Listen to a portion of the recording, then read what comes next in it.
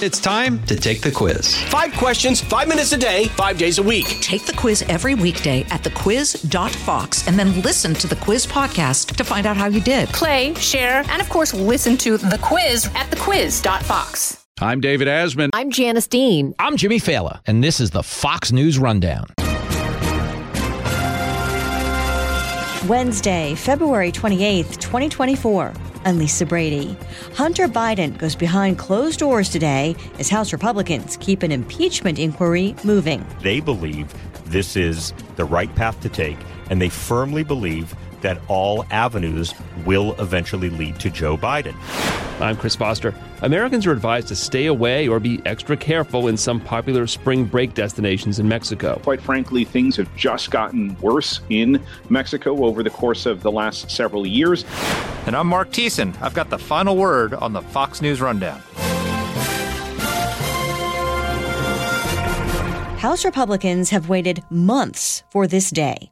As part of their impeachment inquiry of President Biden, his son Hunter Biden is scheduled to appear for a closed-door deposition on Capitol Hill, a few months after he went to the Capitol but held a news conference instead of complying with the subpoena. There's no evidence to support the allegations that my father was financially involved in my business, because it did not happen. That was in December. Hunter Biden called out the heads of 3 House committees by name, accusing them of distorting the facts, and said he was willing to answer legitimate questions at a public hearing. It led to a proposed resolution to hold him in contempt of Congress for defying a congressional subpoena.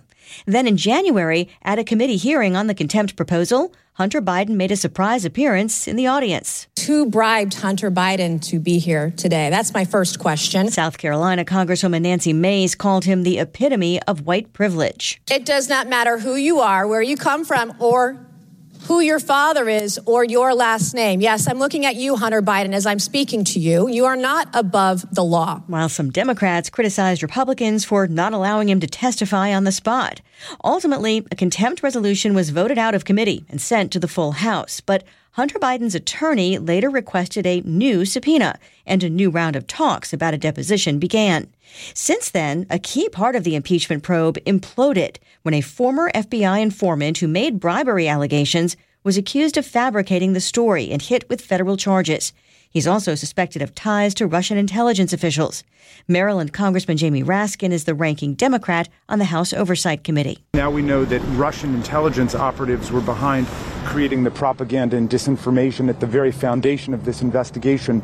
So I think it's time for Chairman Comer and the Republicans to fold up the circus tent, and we should get back to work for the American people. Raskin calls the impeachment inquiry a wild goose chase. Hunter Biden has legal problems of his own. Under investigation by a special counsel, he's charged in tax and gun-related cases in 2 states after a previous plea agreement collapsed.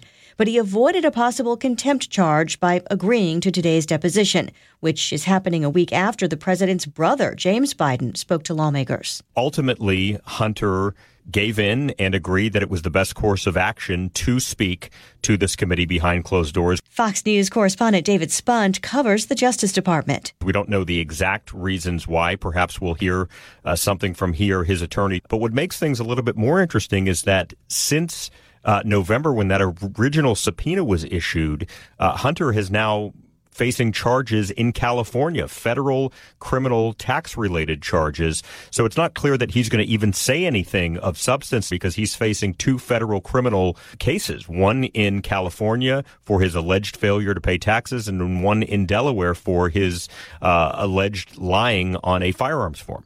Now, the impeachment inquiry has focused mainly on his business dealings, right, and his father's potential links to those business dealings. It's one thing to say, repeatedly, my father had nothing to do with my business dealings. It's another thing to spend hours in front of multiple congressional committees. This could be a very long day for him, yes? Absolutely. It's expected to be an incredibly long day. He'll be with his chief lawyer, Abbe Lowell, who's a well-known, well-respected attorney in Washington, D.C., And Hunter will sit there. Whether or not he answers every question is something we'll have to wait and see what lawmakers will potentially leak out of this closed-door deposition. Hunter will be under oath. This will be recorded in the sense, it will be recorded for somebody to make a transcript later. So it will be transcribed and the transcript will be released to the public. The question is, will Hunter answer the questions or perhaps take the Fifth Amendment or come in and say something along the lines of, I appreciate what you're doing. I appreciate and respect you all have a job. You have to understand that I have a job too, and I'm under criminal investigation and fighting 2 different federal cases. I'm afraid I'm not going to be able to answer X, Y, Z from you because of these pending cases, which is always a possibility. Who are the questions coming from, and how much could it matter that lawmakers have already heard from multiple witnesses now? So the questions will be coming from Republicans and Democrats. Expect questions to come directly from the Republican chairman, and I say chairmen, James Comer, the chair of the Oversight Committee, and Jim Jordan, the chair of the Judiciary Committee. They are the ones that are leading this impeachment probe into President Biden. They are active questioners. They want to be involved. They've questioned other witnesses personally. We also expect on the Democratic side, ranking member Jamie Raskin from Maryland, a lawyer, also Representative Dan Goldman. He's an attorney as well. He represents the New York delegation. And we expect them to ask questions as well, very pointed questions of Hunter Biden. And I would say that both will come out, Republicans and Democrats will come out with completely different views of what happened. That's why it's so important for us to have the opportunity to read that transcript once it's released. But given the length, if it goes past 6 p.m. and it starts at 10 a.m., and sure, they take breaks for lunch and bathroom breaks here and there, it may take a few days for it to get this transcript. Democrats have always downplayed this impeachment inquiry as really having no basis. And then a key impetus for it, bribery allegations from a former FBI informant, got blown up just recently with charges against the informant. How did that fall apart? So this informant, former FBI informant, his name is Alexander Smirnov. He is a dual American-Israeli citizen. He was an FBI informant who made a claim, according to DOJ prosecutors, specifically the special counsel David Weiss. And apparently Smirnov told his FBI handler, when you're an informant, you have a handler, meaning an FBI contact. He told his FBI handler allegedly that both Joe Biden and Hunter Biden received $5 million each from Ukrainians. Now, David Weiss, who is prosecuting and charging Hunter Biden in Delaware and in California, charged Smirnov, had him arrested at the airport 2 weeks ago in Las Vegas, where he lives.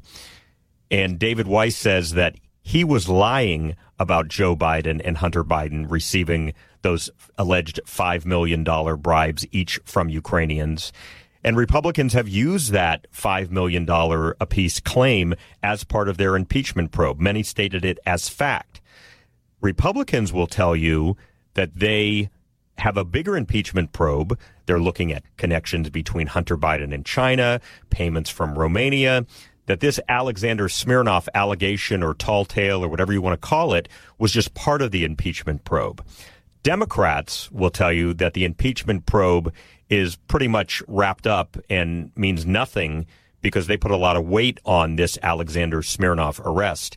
And they say that Republicans focus so much on this alleged bribe of $5 million apiece, $10 million total, that their inquiry really can't go much further. But Republicans will assure you that it will go further. Yeah, and those Republican arguments would seem to be perhaps more difficult to make or to continue to make if Hunter Biden does what his uncle, James Biden, did and sticks to saying essentially, there's nothing to see here, no involvement with the president.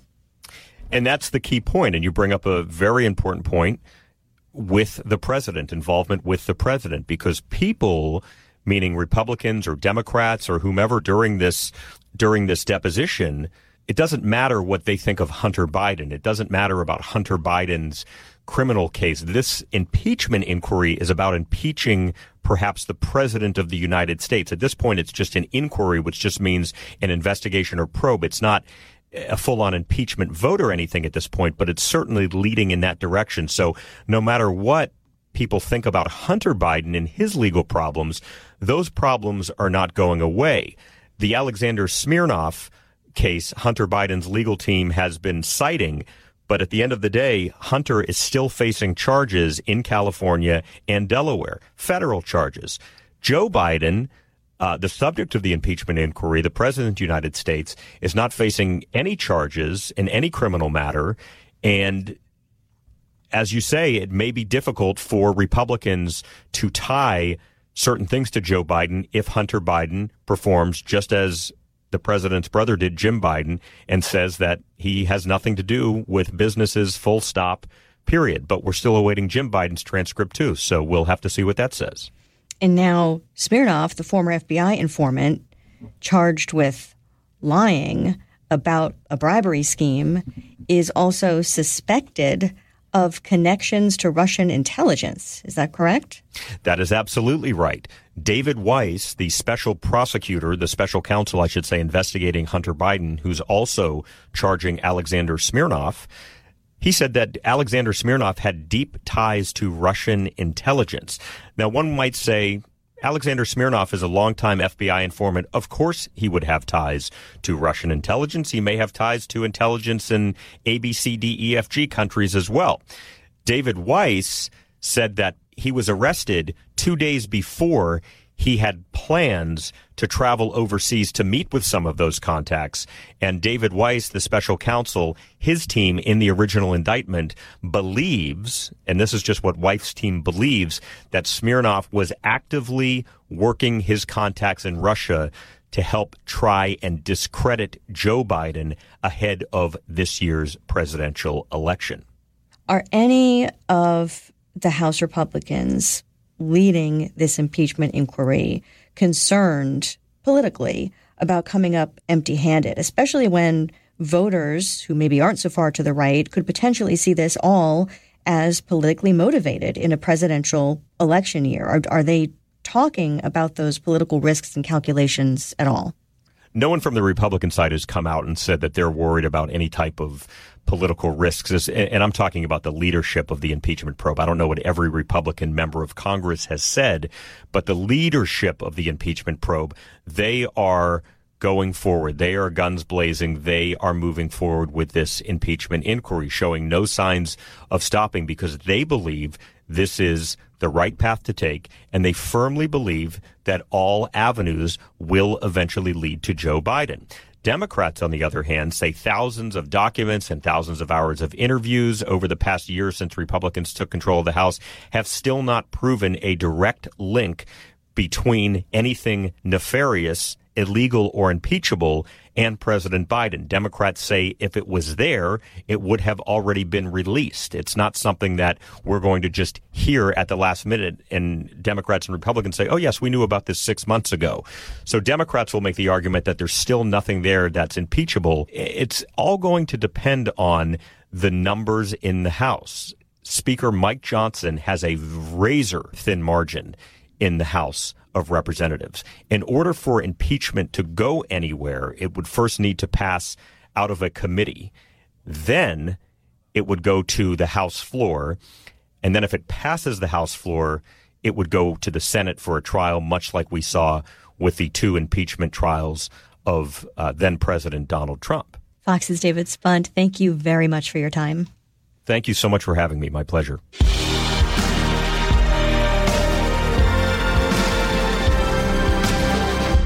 Hey, it's Clay Travis. Join me for Outkick the Show as we dive deep into a mix of topics. New episodes available Monday to Friday on your favorite podcast platform and watch directly on Outkick.com/watch.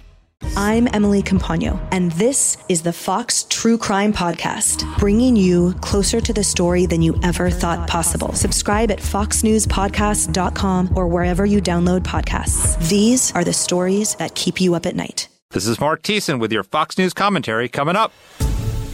The State Department has a message for Americans heading to Mexico for spring break. Travel smart as violent crime spreads to popular tourist destinations. Don't travel alone or between cities at night, for example. There are also recent travel advisories posted for Jamaica and the Bahamas, where 2 mothers from Kentucky say they were drugged and raped last month. Frankie King is the mother of one of those women, telling Fox she could tell something wasn't right during a video call. 2.5 hours later, I get a text that says, "Please call, we've been drugged and raped." Every parent's worst nightmare. Your child is in trouble, in danger, and scared. 2 resort employees are under arrest in that case. There are 4 levels of State Department advisories that can be applied to whole countries or areas within them. Well, they vary, quite frankly, and some are fairly routine and can address things like pickpocketing or home invasions, hotel invasions. Brett Bruins, president of the public relations and communications firm Global Situation Room. But there are others that are of a much more serious variety. And so it's important to look at the details of it. It's important to consult with other experts, because one of the things I learned as a diplomat is oftentimes, the best information is not necessarily in our embassies. Where's it from? Well, you've got to talk to locals. You've got to read the local news. You've got to engage with folks. And obviously also those who are working in the travel industry will have some of the best information on what's happening in and around some of those tourist spots, hotels, and other destinations. Let's start with Mexico. With a lot of vacation destinations, it used to be, you know what, just be smart about where you go and who you're with. At the very worst, just stick to the resorts and you'll be fine. This seems like an escalation. I think it is, and it comes after, obviously, there have been a number of serious incidents. And in Mexico's case in particular, you have President López Obrador, who has, quite frankly, departed from the typical approach of Mexican leaders to try and crack down on some of this criminal activity. And so it is worrying for U.S. officials. I think it is emboldening some of the criminal groups who feel as though they have carte blanche to go after targets that before were off limits. Do you feel like the Mexican government is just, at this point, just we've thrown our hands up and we're going to let this burn out and see what happens? Or is there anything to be done? Well, the Biden administration's approach has been one of engagement. And so you haven't seen some of the harsh words and some of the threats that mark the Trump presidency. I don't know that they have a lot to show for it because, quite frankly, things have just gotten worse in Mexico over the course of the last several years. And let's not forget, there is a major election coming up in Mexico. And right now, we are weighing a possible scenario in which Morena, the party of the Mexican president, might not necessarily cede power. And if we have a political crisis on our borders, that is going to be a security and immigration situation that's about 100 times worse than what we currently are looking at. Fantastic. Now, the cartels, Brett, in the past, may be agreed. Look, it's a good idea to stay away from the tourists so as not to bring more heat down upon us, more public attention, more international attention. And now what? The tourists are targets or customers?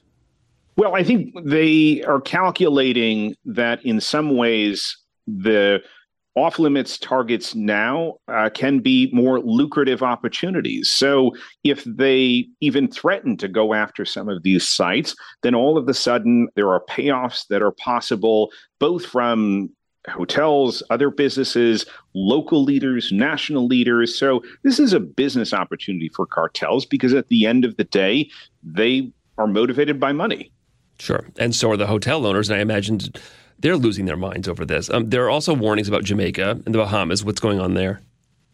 Those cases, I think we're not comparing apples to apples. And it's important also that just because there's a color-coded system, just because there is similar language, the situations are entirely different. In the case of Jamaica, there actually has been a steady decrease in crime. Nonetheless, the embassy is going to look at a whole variety of factors, and ultimately they're going to make an assessment based on what they are seeing come through their consular offices, what their officers are encountering. But obviously, governments like Jamaica protest vigorously at some of what they feel is unfair criticism.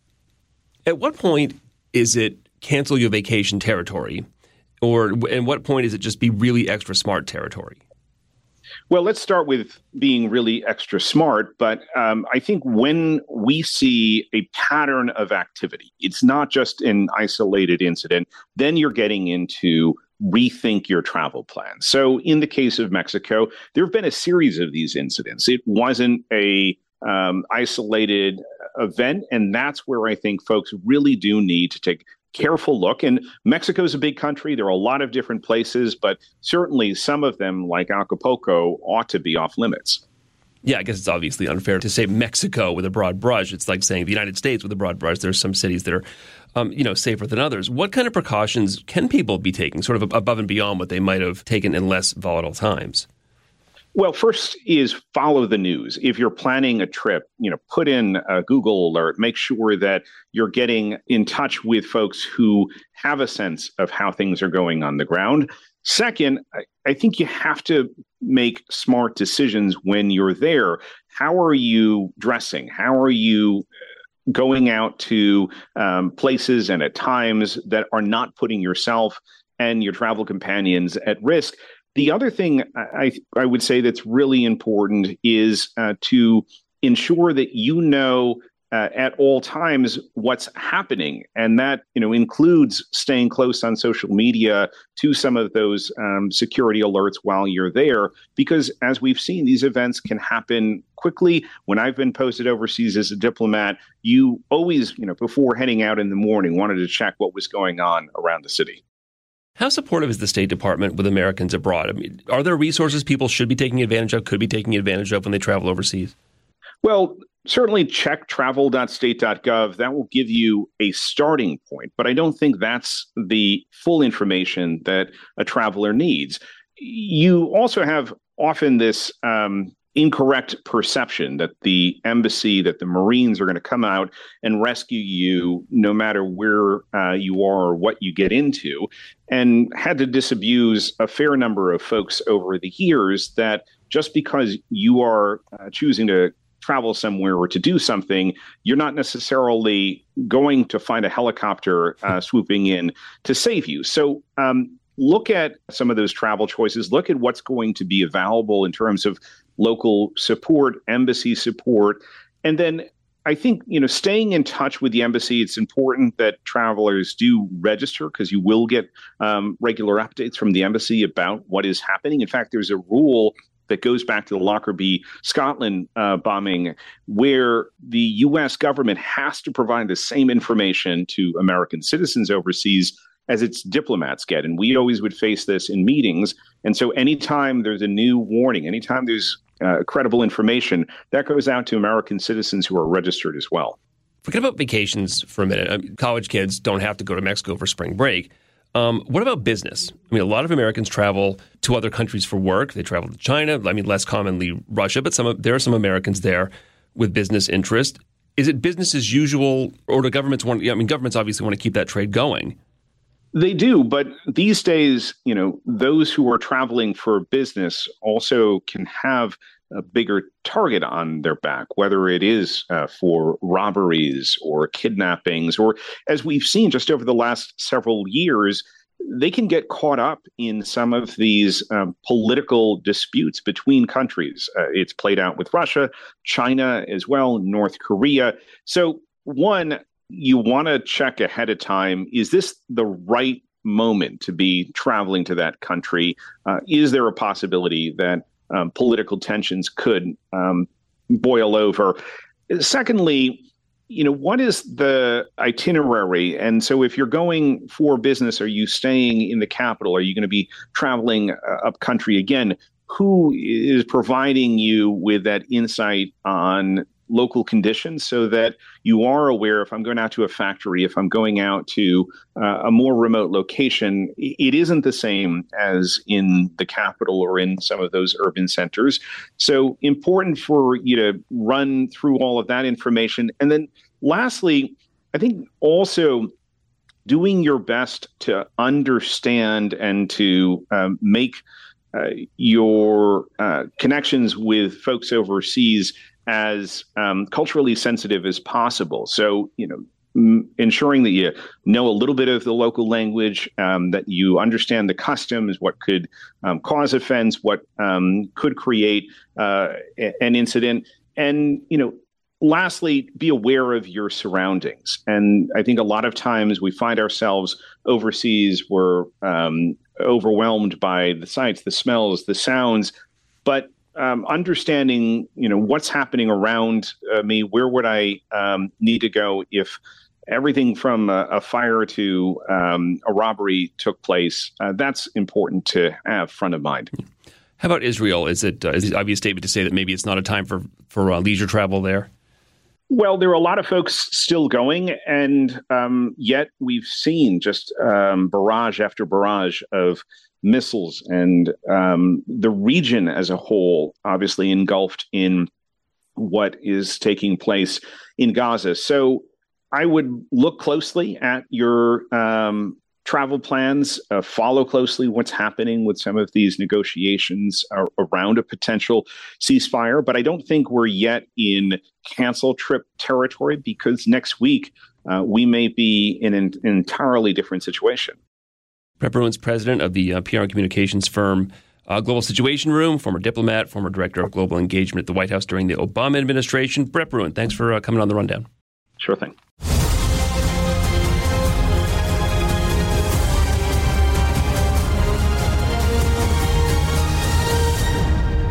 And in other news, I'm Gianna Gelosi. This past weekend was one for the history books. The first ever Florida Man Games were held in St. Augustine, Florida, where, quote, the events were even crazier than the headlines. The inaugural event was pitched as the most insane athletic showdown on earth, leaning into the weird and inviting locals to celebrate all that makes Florida, Florida. The days-long competition featured events inspired in part by the state's notoriously strange headlines. There was a weaponized pool noodle mud duel, an evading arrest obstacle course, a Category 5 cash grab, and a theft simulation relay in which competitors raced while toting a pair of bicycles, copper pipes, and catalytic converters. St. Augustine locals, the Hanky Spanky team, took home the championship. The only women's event Saturday was a Florida Ma'am pinup contest. Organizer Pete Melfi said he expected ticket sales to exceed $5,000, going for $45 a pop. For the Fox News Rundown, I'm Gianna Gelosi.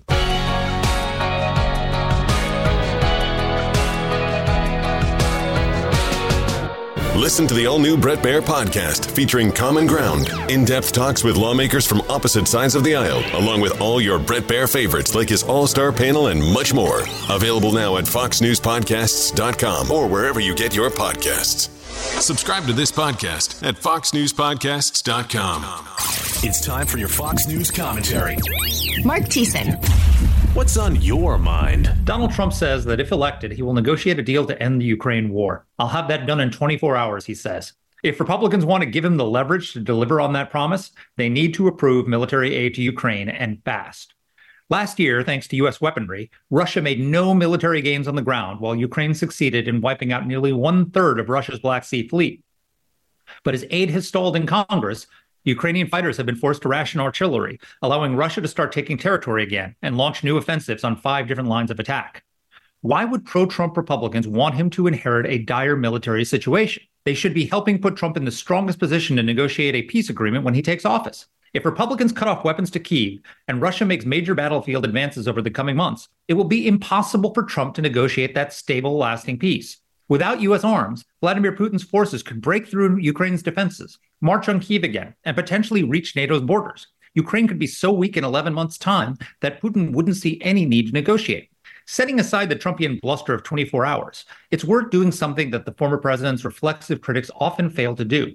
Look closely at what he has actually said. Far from seeking to appease Putin, Trump's message has been, stop your aggression and agree to peace, or he will help Ukraine win the war. In fact, Trump has threatened to increase U.S. aid. Trump has said, quote, I would tell Putin, if you don't make a deal, we're going to give the Ukrainians a lot. We're going to give them more than they ever got if we have to, he said in an interview with Fox News' Maria Bartiromo last July. But that threat will be empty if Putin is already all but won on the battlefield by the time Trump takes office. For Trump's warning to be credible, Ukraine needs to hold on to the territory it has taken back since Russia's full-scale invasion began 2 years ago. Even better if Ukraine is on the offensive. Trump does not share the hostility that some on the anti-Ukraine right maintain towards President Volodymyr Zelensky and his country. Quite the opposite. During a 2022 speech at the Conservative Political Action Conference, Trump called Putin's invasion appalling. It's an outrage, he said, and an atrocity that should never have been allowed to occur, unquote. He called Zelensky a, quote, brave man, unquote. Unlike the anti-interventionist right, Trump has shown that he will flex American muscle against Russia. During a 2019 Oval Office interview, he told me that he ordered U.S. military forces to kill hundreds of Russian Wagner Group fighters in a February 2018 firefight in eastern Syria. And he authorized a covert cyber attack against Russia's Internet Research Agency, the St. Petersburg-based troll farm that spearheaded Russia's interference in the 2016 presidential election. He imposed crippling sanctions that halted construction of Russia's Nord Stream 2 natural gas pipeline with Germany until Joe Biden took office and greenlighted the project to please Berlin.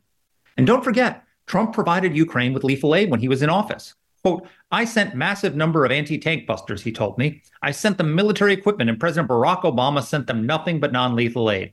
He's right.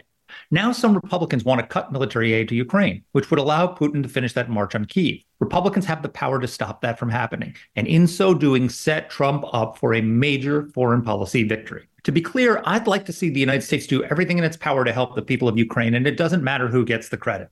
But House Republicans might want to consider the narrative Trump will have if he successfully negotiates a peace deal, as he's vowed to do. Russia would never have invaded if Trump had been reelected in 2020. It was Biden's weakness on the world stage, including his disastrous withdrawal from Afghanistan, that emboldened Putin to try and take Ukraine.